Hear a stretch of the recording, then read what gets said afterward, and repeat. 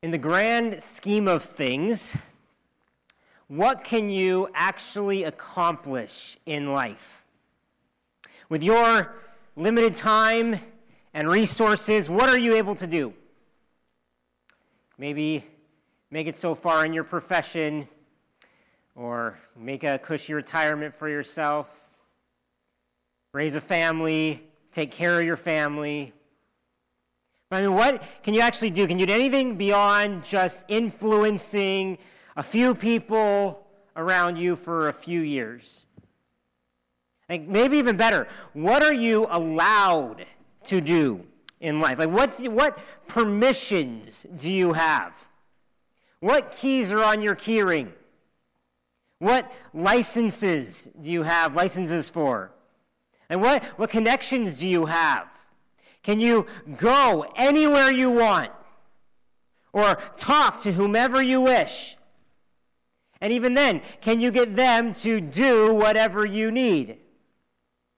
What can you actually do? Maybe even in your school or your workplace, in our city, in our country. Like, if you're being honest and realistic, do you really think that you can actually change the world?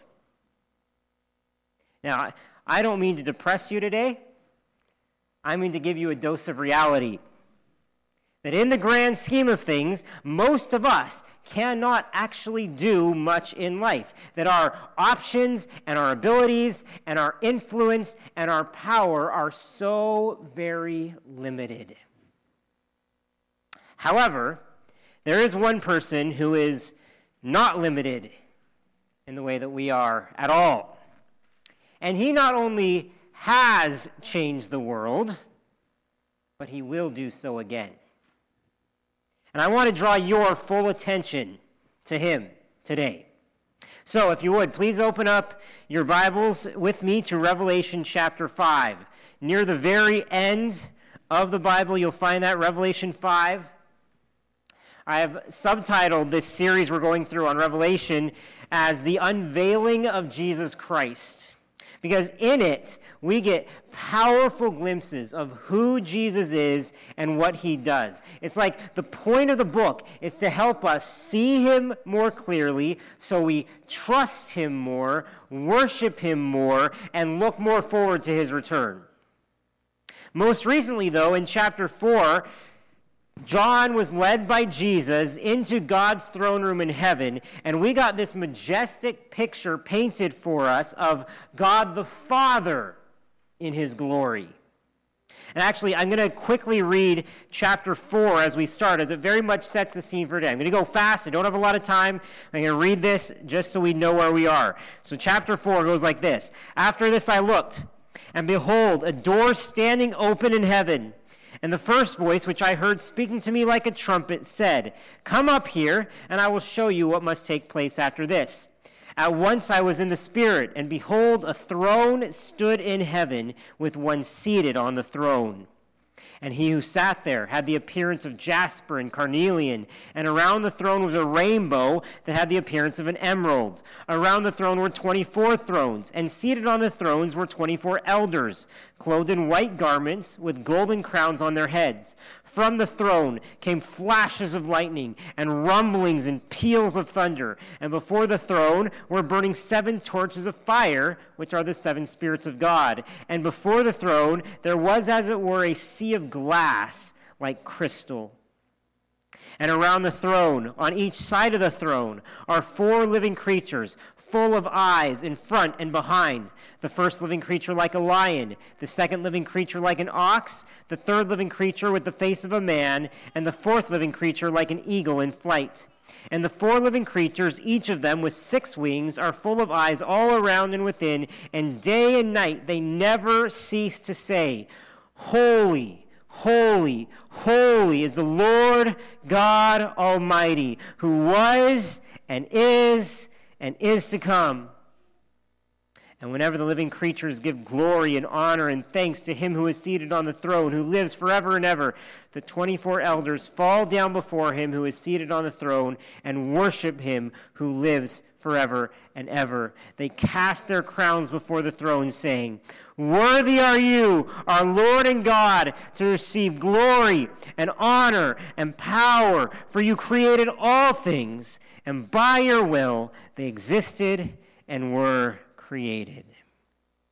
That scene set before us. Let's keep going. Then I saw in the right hand of him who was seated on the throne a scroll written within and on the back, sealed with 7 seals. And I saw a mighty angel proclaiming with a loud voice, "Who is worthy to open the scroll and break its seals?" And no one in heaven or on earth or under the earth was able to open the scroll or to look into it. And I began to weep loudly because no one was found worthy to open the scroll or to look into it. So this scroll is obviously a big deal, right? Why? What is it even?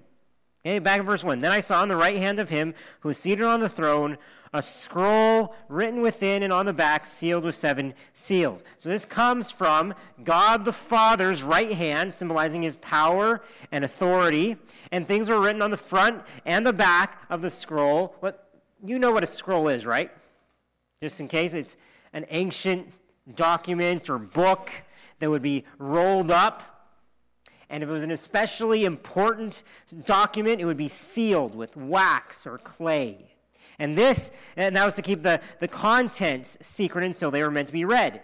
Here in Revelation, this scroll is sealed up extra securely. It's got 7 seals on it, the number of perfection. It's perfectly keeping its message secret. So, you wonder, well, why does it matter that it was written on both sides? Most likely, that just says how long and comprehensive this scroll was. Though it actually also harkens back to Ezekiel 2, where there's a scroll, which similarly here was revealed right after this majestic vision of God. And a scroll shows up that's double-sided. But again, what is this scroll? Why is it so important?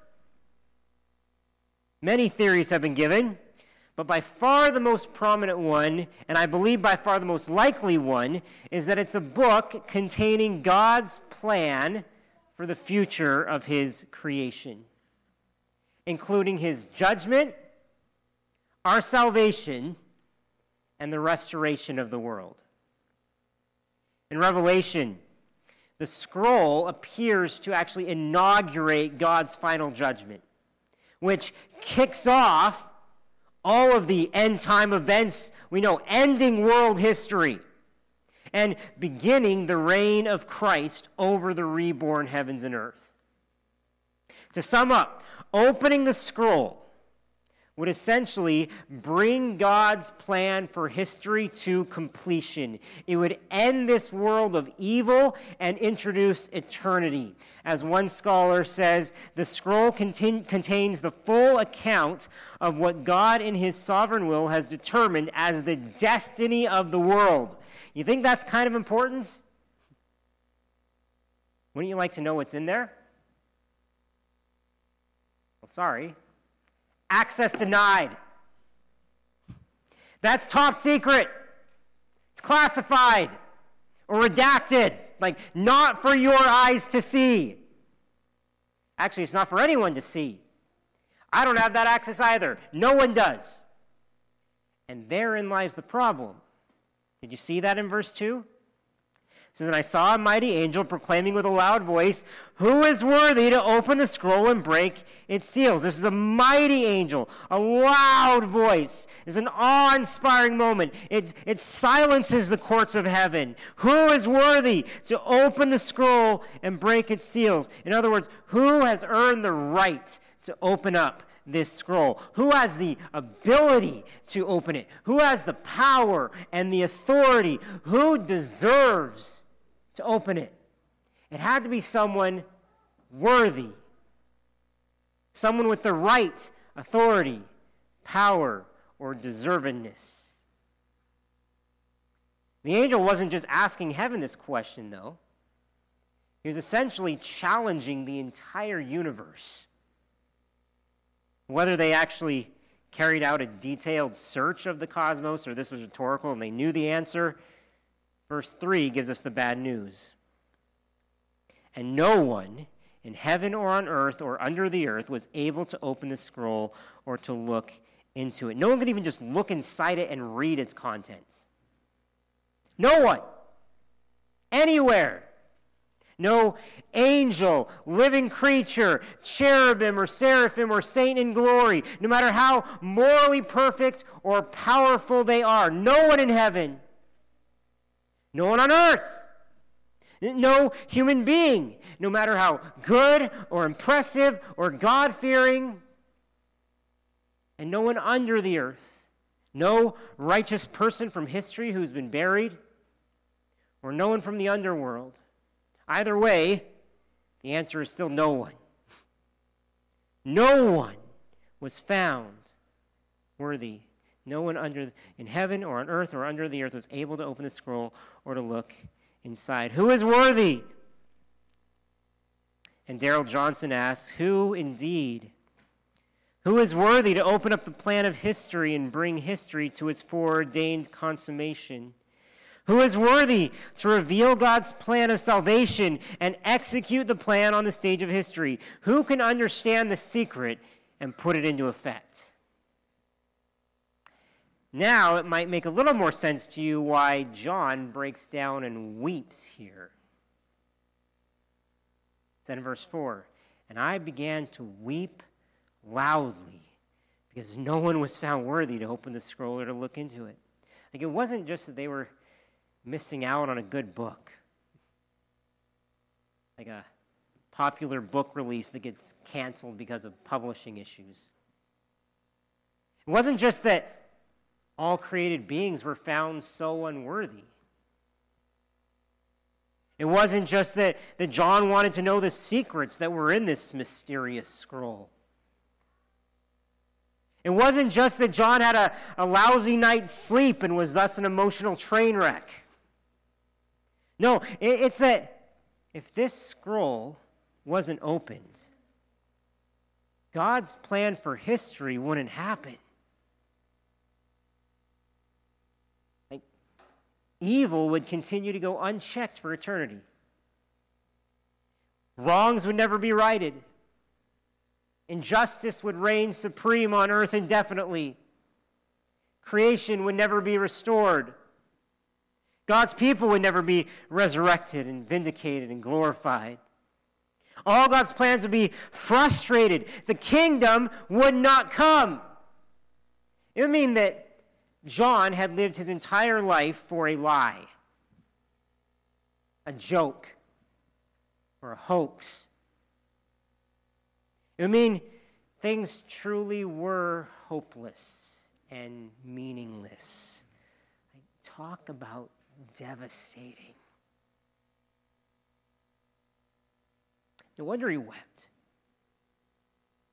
And wept torrents at that. And I began to weep loudly or bitterly or greatly. All the breathless anticipation that had grown over who was going to open the scroll is dashed. And I think that we can put ourselves in John's shoes pretty easily when we consider our own surroundings. Do you feel the world is broken? You feel the shadows deepen? Is all creation groaning?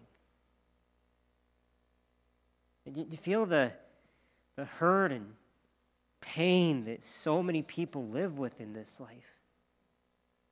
Maybe your own. You see death all over.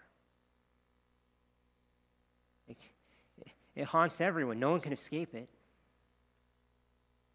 We even spread death to our fellow humans. Sometimes the most innocent ones out there. You sense the injustice that just runs rampant in our cities and streets. I can tell you, a lot of protesters do these days.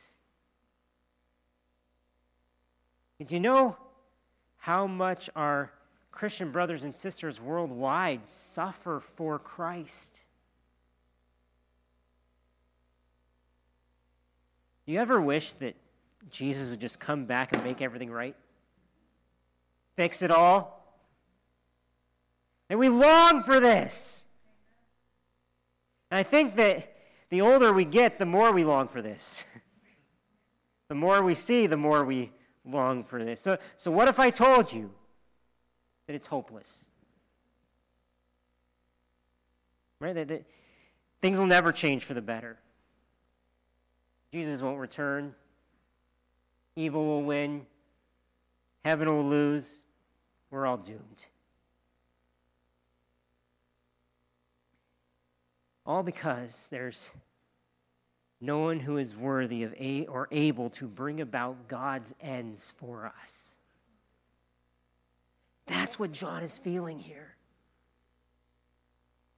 And feel that tension, the devastation, the hopelessness.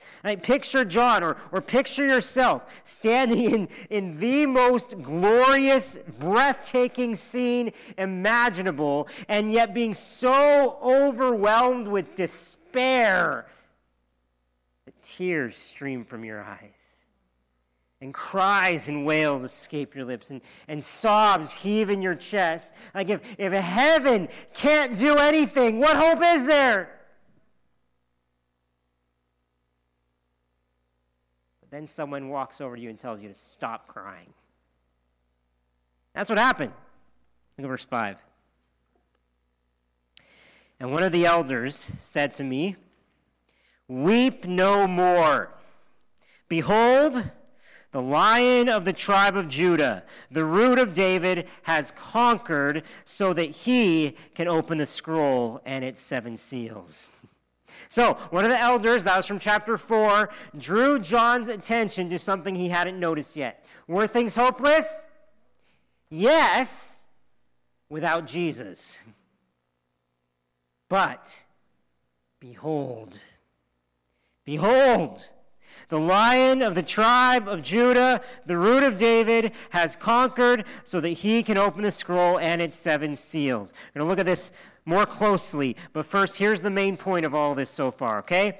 The Lion is worthy to bring about God's ends because of his history-fulfilling victory. Okay, the Lion of Judah, that's Jesus, is worthy to bring about God's ends or purposes because of his history-fulfilling victory, because he's conquered, it says. So the elder points to Jesus and says, "Look, the Lion of the tribe of Judah." That title goes all the way back to Genesis, when Jacob was blessing his children on his deathbed. When he addressed his son Judah, he said, somewhat cryptically, yet prophetically, this: "Judah is a lion's cub. From the prey, my son, you have gone up.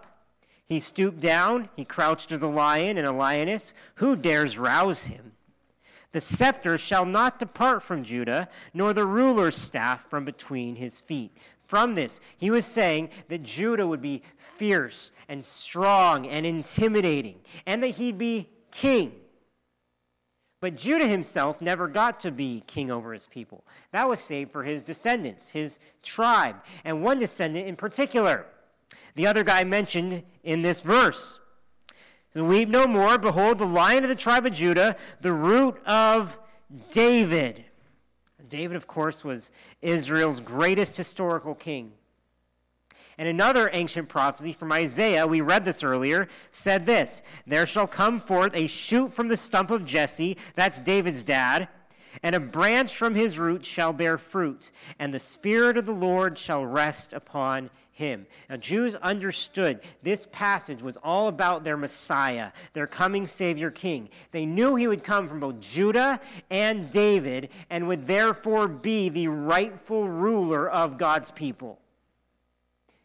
And now, here's John seeing someone declared as both the Lion of Judah and the Root of David. means he is the rightful heir to the throne. He is the fulfillment of all God's promises. And what he had done is what made him worthy to open the scroll and bring about God's ends. It says, "Weep no more. Behold, the Lion of the tribe of Judah, the root of David, has conquered," so that he can open the scroll and its 7 seals. Conquered is the same word that Jesus used repeatedly in chapters 2 and 3. To the one who conquers or overcomes or is victorious, I will give. And so Jesus, we see, he's the original conqueror. He overcame. He won the victory. And his victory is the basis for our own. We only conquer through him. We might wonder, what did Jesus conquer? Well, if you think, what did he challenge the churches, the saints to conquer? He was telling them variations of hold fast to your faith through the trials of this life. Or don't lose heart. Don't give up. Or resist compromise. Stay faithful until the end. Persevere all the way until death. And Jesus had done all this. And what's more, he had conquered over death itself. He had come to earth, lived a sinless life, resisted evil every step of the way, stayed faithfully obedient even to the point of death, defeating our sin once for all, and then 3 days later rose from the grave and the lion roared.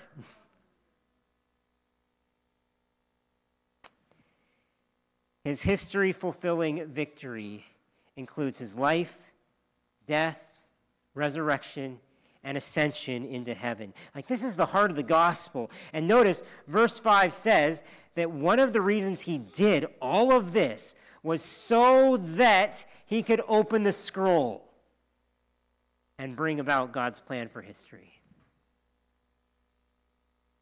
One of the purposes of the gospel. Because of his past victory, the Father entrusts him with his sovereign plan for the future. And then we come to perhaps the most stunning moment in this passage. At this point, John's been told to look for a lion. But then he sees something else. Behold, the Lion of the tribe of Judah, the root of David, has conquered, so that he can open the scroll and its 7 seals. Verse 6, and between the throne and the 4 living creatures and among the elders, I saw a lamb standing as though it had been slain, with 7 horns and with 7 eyes, which are the 7 spirits of God sent out into all the earth. We're expecting to see a majestic lion, a mighty warrior, a conquering king. Instead, we see a little lamb, and a mortally injured lamb at that. Eugene Boring calls this perhaps the most mind-wrenching rebirth of images in literature. It's not that the lion is replaced by the lamb. He is the lamb. Between the throne and the 4 living creatures among the elders, I saw a lamb standing as though it had been slain. Now, this mentions the other, less glamorous and yet no less glorious side as to why Jesus is worthy. So the lion, you see, is worthy to bring about God's ends because of his history-fulfilling victory. And the lamb is worthy to bring about God's ends because of his ransoming, transforming death. The lamb is worthy to bring about God's ends because of his ransoming, transforming death. I saw a lamb standing as though it had been slain. It looked like it had been killed. It had some kind of wound that appeared fatal. But it was standing up. Dead things don't stand. Exactly. And as we'll see, the point was that it had been slain. It didn't just look slain. It had been slain, but was now alive. Slain, literally slaughtered, yet standing, risen from the dead. Verse 6 goes on to say that the Lamb had 7 horns. Horns are a common apocalyptic symbol representing power and strength. So though he had been slain, he was strong and mighty again. Conquering lamb, if you will. It also had 7 eyes, which John says stand for the 7 spirits of God sent out to earth. This emphasizes how closely God the Son and God the Spirit, the all-seeing Spirit, work together. Now, these symbols, the horns and eyes, may seem like really strange imagery until you know that they actually allude back to prophecies in Daniel and Zechariah, respectively. They talked about this. The imagery of a lamb echoes back throughout Scripture as well, even more so, all the way back to Abraham, assuring his son Isaac that God would provide a lamb for the sacrifice. And to the Passover lambs in Exodus, when God told his people to kill a lamb, spreading its blood on their doorposts so that God's wrath would pass over them. And to Isaiah's suffering servant who would be led like a lamb to the slaughter. And that picture really culminates with John the Baptist proclaiming loudly and pointing right at Jesus, "Behold the Lamb of God who takes away the sin of the world." The rest of the New Testament keeps the picture going. Acts 8 says Jesus was Isaiah's slaughtered lamb. 1 Corinthians 5 calls Jesus our Passover lamb who was sacrificed. And then we come here to Revelation, and behold, a lamb standing as though it had been slain. And this lamb is exalted beyond belief. Chapter 7 and chapter 22, we're actually going to learn that the Lamb shares God's throne. The Lamb is on the throne. So, given who this Lamb is, like he's nothing short of God himself. And given what this Lamb had done, sacrificing himself to ransom us, the Lamb could do what no one else in the universe could do. Look at verse 7. And he went, that's the Lamb, and he went and took the scroll from the right hand of him who was seated on the throne. He just walks up and takes it. Like no other created being would dare to do this. But Jesus does. Because he can, because he has a right to, because he's worthy. And see what happens after this. The Lamb is worshipped. Verse 8. And when he had taken the scroll, the 4 living creatures and the 24 elders fell down before the Lamb, each holding a harp and golden bowls full of incense, which are the prayers of the saints. As one pastor puts it, Jesus takes the scroll and all heaven breaks loose. We usually think of harps as calm, peaceful instruments. But in ancient times, harps were seen as festive and joyful. Maybe like we view a fiddle or a flute, a banjo, or an electric guitar. The gist here is that as Jesus takes the scroll, music breaks out across heaven. Okay? Excitement is rising. The drama is building to a climax. The theme is reaching a crescendo. Verse 8 mentions, in passing, that the heavenly beings were holding golden bowls full of incense, and John tells us that these represent the prayers of the saints. Why bring up prayer here? I don't know for sure, but I can submit one really encouraging reason. Our prayers, our worship as a whole, but prayers specifically here, are brought before God. They're pleasing to him, like sweet-smelling incense. And our prayers will provoke a response from the Lord eventually. Even if we have to wait until the end of time, our prayers will make a difference because of where they are. So whenever you're hurting or tempted or anxious, bring it to the Lord. Keep praying and trust that your words are in fact reaching his throne.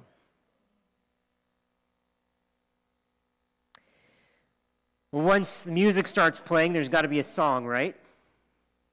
Yes, look with me, verse 9. It says, "And they sang a new song, saying, 'Worthy are you to take the scroll and to open its seals, for you were slain, and by your blood you ransomed people for God from every tribe and language and people and nation, and you have made them a kingdom and priests to our God, and they shall reign on the earth.'" And what a reversal from John's despair and weeping earlier, right?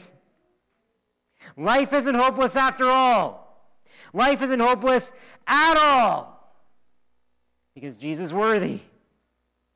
And this is where we can really see the big idea I gave you here. The Lamb is worthy to bring about God's ends. It says, "For you were slain, and by your blood you ransomed people for God from every tribe and language and people and nation."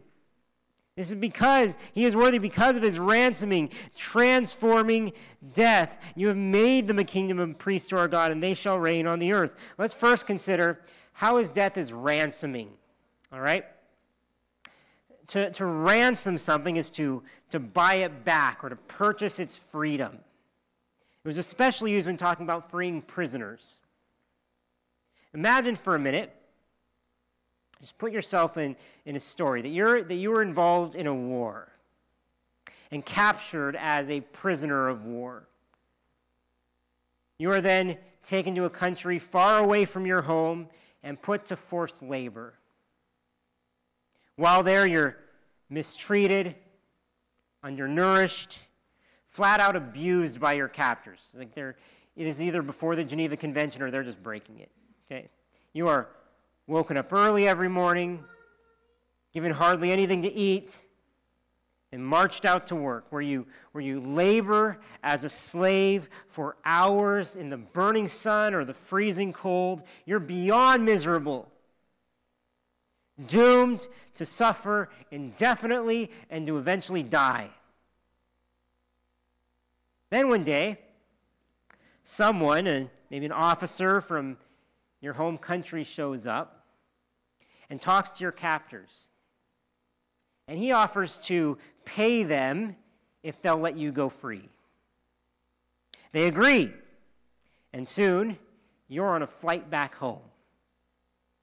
Hey, can you imagine your relief at that moment? Your joy? You'd be elated to be free. But then you hear of the payment that was demanded to release you. They said that they'd let you go free if the officer took your place in the prison camp. And as your plane takes off, you actually hear the guns of the firing squad go off.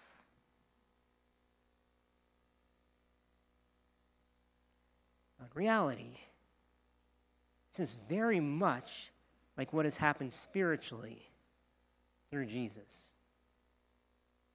On our own, we are captive slaves to our flesh, to our desires, to the devil. We cannot escape. Sin makes us miserable, and we're doomed to die. But one day Christ showed up and exchanged places with us, giving himself up to a miserable death on the cross so we could go free. Giving his life, as he says, as a ransom for many. 1 Peter 1, 18-19 really brings this all together, saying, "You were ransomed from the futile ways inherited from your forefathers, not with the perishable things such as silver or gold, but with the precious blood of Christ, like that of a lamb, without blemish or spot. And what's super amazing about this is that when Jesus submitted himself to what looked like defeat, he was actually winning his greatest battle ever. Did you notice? Verse 5, it said that Jesus is worthy because he conquered, but then verse 9 says he is worthy because he died. Which is true? Both. Right? He conquered by dying and rising again. He's the lion and the lamb. In the stead of ruined sinners hangs the lamb in victory. As Grant Osborne explains, here lies the great paradox of Christianity. Victory comes from apparent defeat. Evil is conquered through the terrible sacrificial suffering of the cross. If you have not accepted Jesus' sacrifice on your behalf, you're still effectively living in that prison. You haven't been freed. But know this today. The price has been paid. It has. I urge you to let his blood pay for your freedom today. No, you don't deserve it. Can't earn it. It is the grace of God. If you think, well, I couldn't let anyone else go through that on my behalf. He already did. Can't stop him. So don't reject his gift out of some misplaced pride. You will never free yourself. We need Jesus' power to ransom us. So run to him. And if you think Jesus' blood only affects you when you're initially saved and then never again, think again. His blood doesn't only ransom us, it purifies us. It washes us clean. It transforms us. Besides, once we've been ransomed, we should never forget it. Right? It should radically affect the way we live every day. As 1 Corinthians 6 says, you are not your own, for you were bought with a price. So glorify God in your body. I don't know who needs to hear that today. Are you living as though you still own yourself? You belong to Jesus. And Jesus ransomed you, purchasing you, as our passage today says, for God. For God. You belong to him, so is that evident about you? Is that evident about me? Is that evident about us? Finally, notice that Jesus' death wasn't just for you. Verse 9, worthy are you to take the scroll and to open its seals, for you were slain, and by your blood you ransomed people for God from every tribe and nation, language and people and nation. So Christ has ransomed a global and diverse people from every people group on earth. Now, I don't have time to go into this deeply today. I actually hope to talk a lot more about this in the weeks ahead. But biblical diversity is a heavenly value. The tribal, linguistic, ethnic, racial, national, generational diversity of the church was bought with Christ's precious blood. That should make us thankful. That should make us protective of the church's unity here. And it should make us eager to see the gospel spread to all nations of the earth.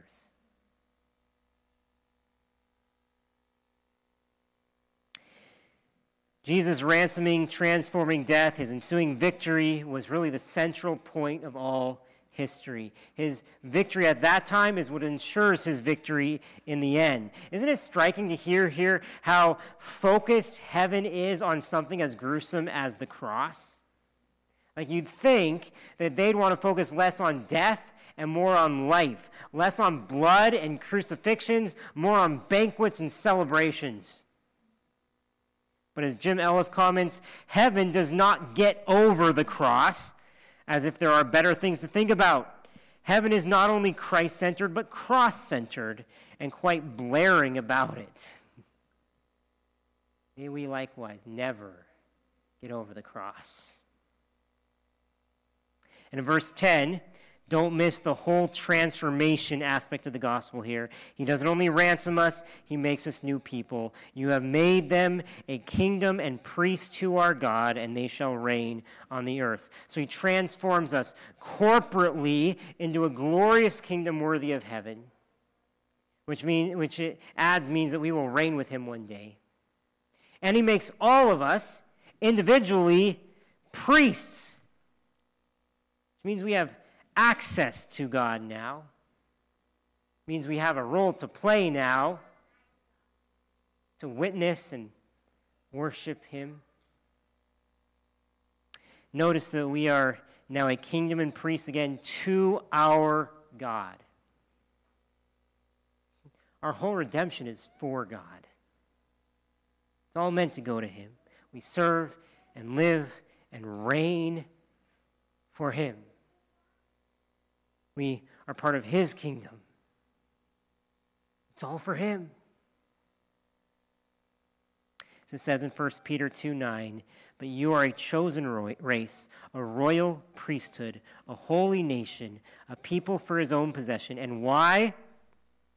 That you may proclaim the excellencies of him who called you out of darkness into his marvelous light. Proclaiming his excellencies is exactly what happens here in Revelation 5. It started with the elders and living creatures in verse 8 through 10. They're the worship leaders, if you will. But the worship of the Lamb ripples out exponentially from there. And we see how really all of history has been divinely orchestrated to this end, to ransom and transform people through Jesus for worship. Because he's not only worthy to bring about God's ends, the Lamb is worthy to receive all worship from everything forever. The Lamb, Jesus, is worthy to receive all worship from everyone and everything forever. Let's see this. In verse 11, an enormous host of angels joins in the song. It says, then I looked, and I heard around the throne and the living creatures and the elders the voice of many angels, numbering myriads of myriads and thousands of thousands, saying with a loud voice, worthy is the Lamb who was slain, to receive power and wealth and wisdom and might and honor and glory and blessing. I don't think we have any reference for a scene this powerful. We can't even picture it. Like a myriad was the highest number known in the Greco-Roman world, at least 10,000. And this was myriads upon myriads of angels, likely millions. Uncountable. Now, I was in the Canadian Tire Center a few years back when the Senators made the semifinals, started blowing out the Penguins, back when they were actually an NHL team. I have never heard a louder building in my life. 18,000 people strong, cheering and chanting together. Go, Sens, go. It was thunderous. Like things like that, maybe a huge concert or a big march. Like these are the closest things we get to crowds that large making that much noise in unison. So, multiply that number 100-fold. Add the power of loud, supernatural voices. And can you imagine why John comments on what he heard when he looked? Did you notice that? He said, then I looked, but he doesn't say what he saw anymore. He was blown away by what he heard.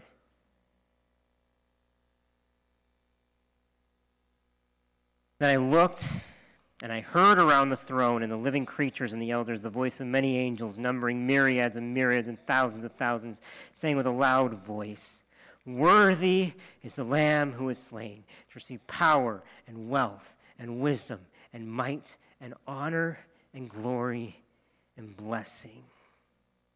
So if this is what Jesus is worthy of, are we doing all we can to give it to him? Power, wealth, wisdom, might, honor, glory, blessing. 7 things. Obviously intentional. 7 words. Because he is worthy of perfect, complete praise. All worship. So is worshiping him a defining aspect of our lives?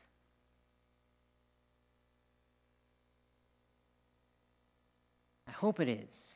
And we want this to be the defining aspect of everyone who is part of our church. And how might you open your mouth to praise Jesus today? Who can you talk to? What can you say? What can you post? Can you sing something with your friends or your family? Don't shy away from Jesus. History certainly won't. And if worship is not a defining aspect of your life, why not? Are we just distracted by other things?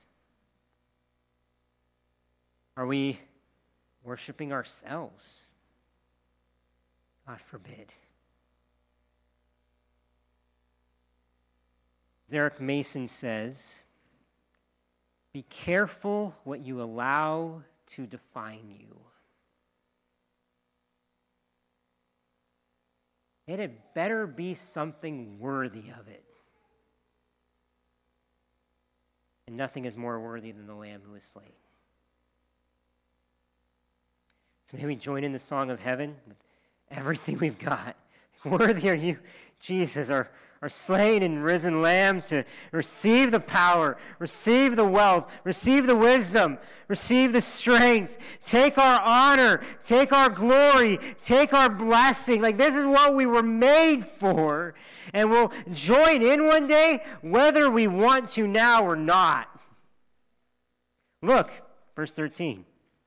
And I heard every creature in heaven and on earth and under the earth and in the sea and all that is in them saying.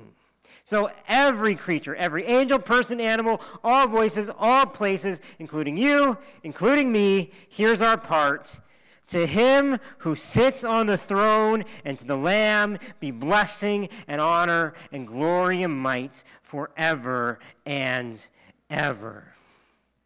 Here the themes of chapter 4 and chapter 5 really come together as one. In chapter 4, we saw that God the Father is worthy of all worship. Now we see that God the Son is equally as worthy as the Father. To the one who sits on the throne and to the Lamb be blessing and honor and glory and might forever and ever.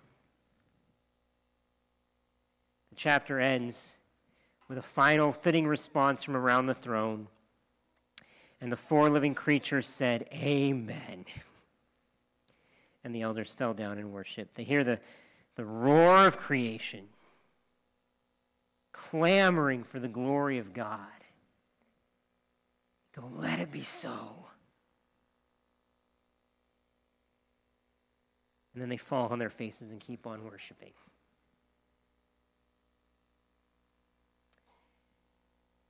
In a broken world that desperately needs salvation and transformation, we need Jesus to fulfill history, save us, and to initiate God's kingdom. The good news is he's going to do just that. And for it, he will be praised forever as worthy. The only question is, at what point do we join in the song?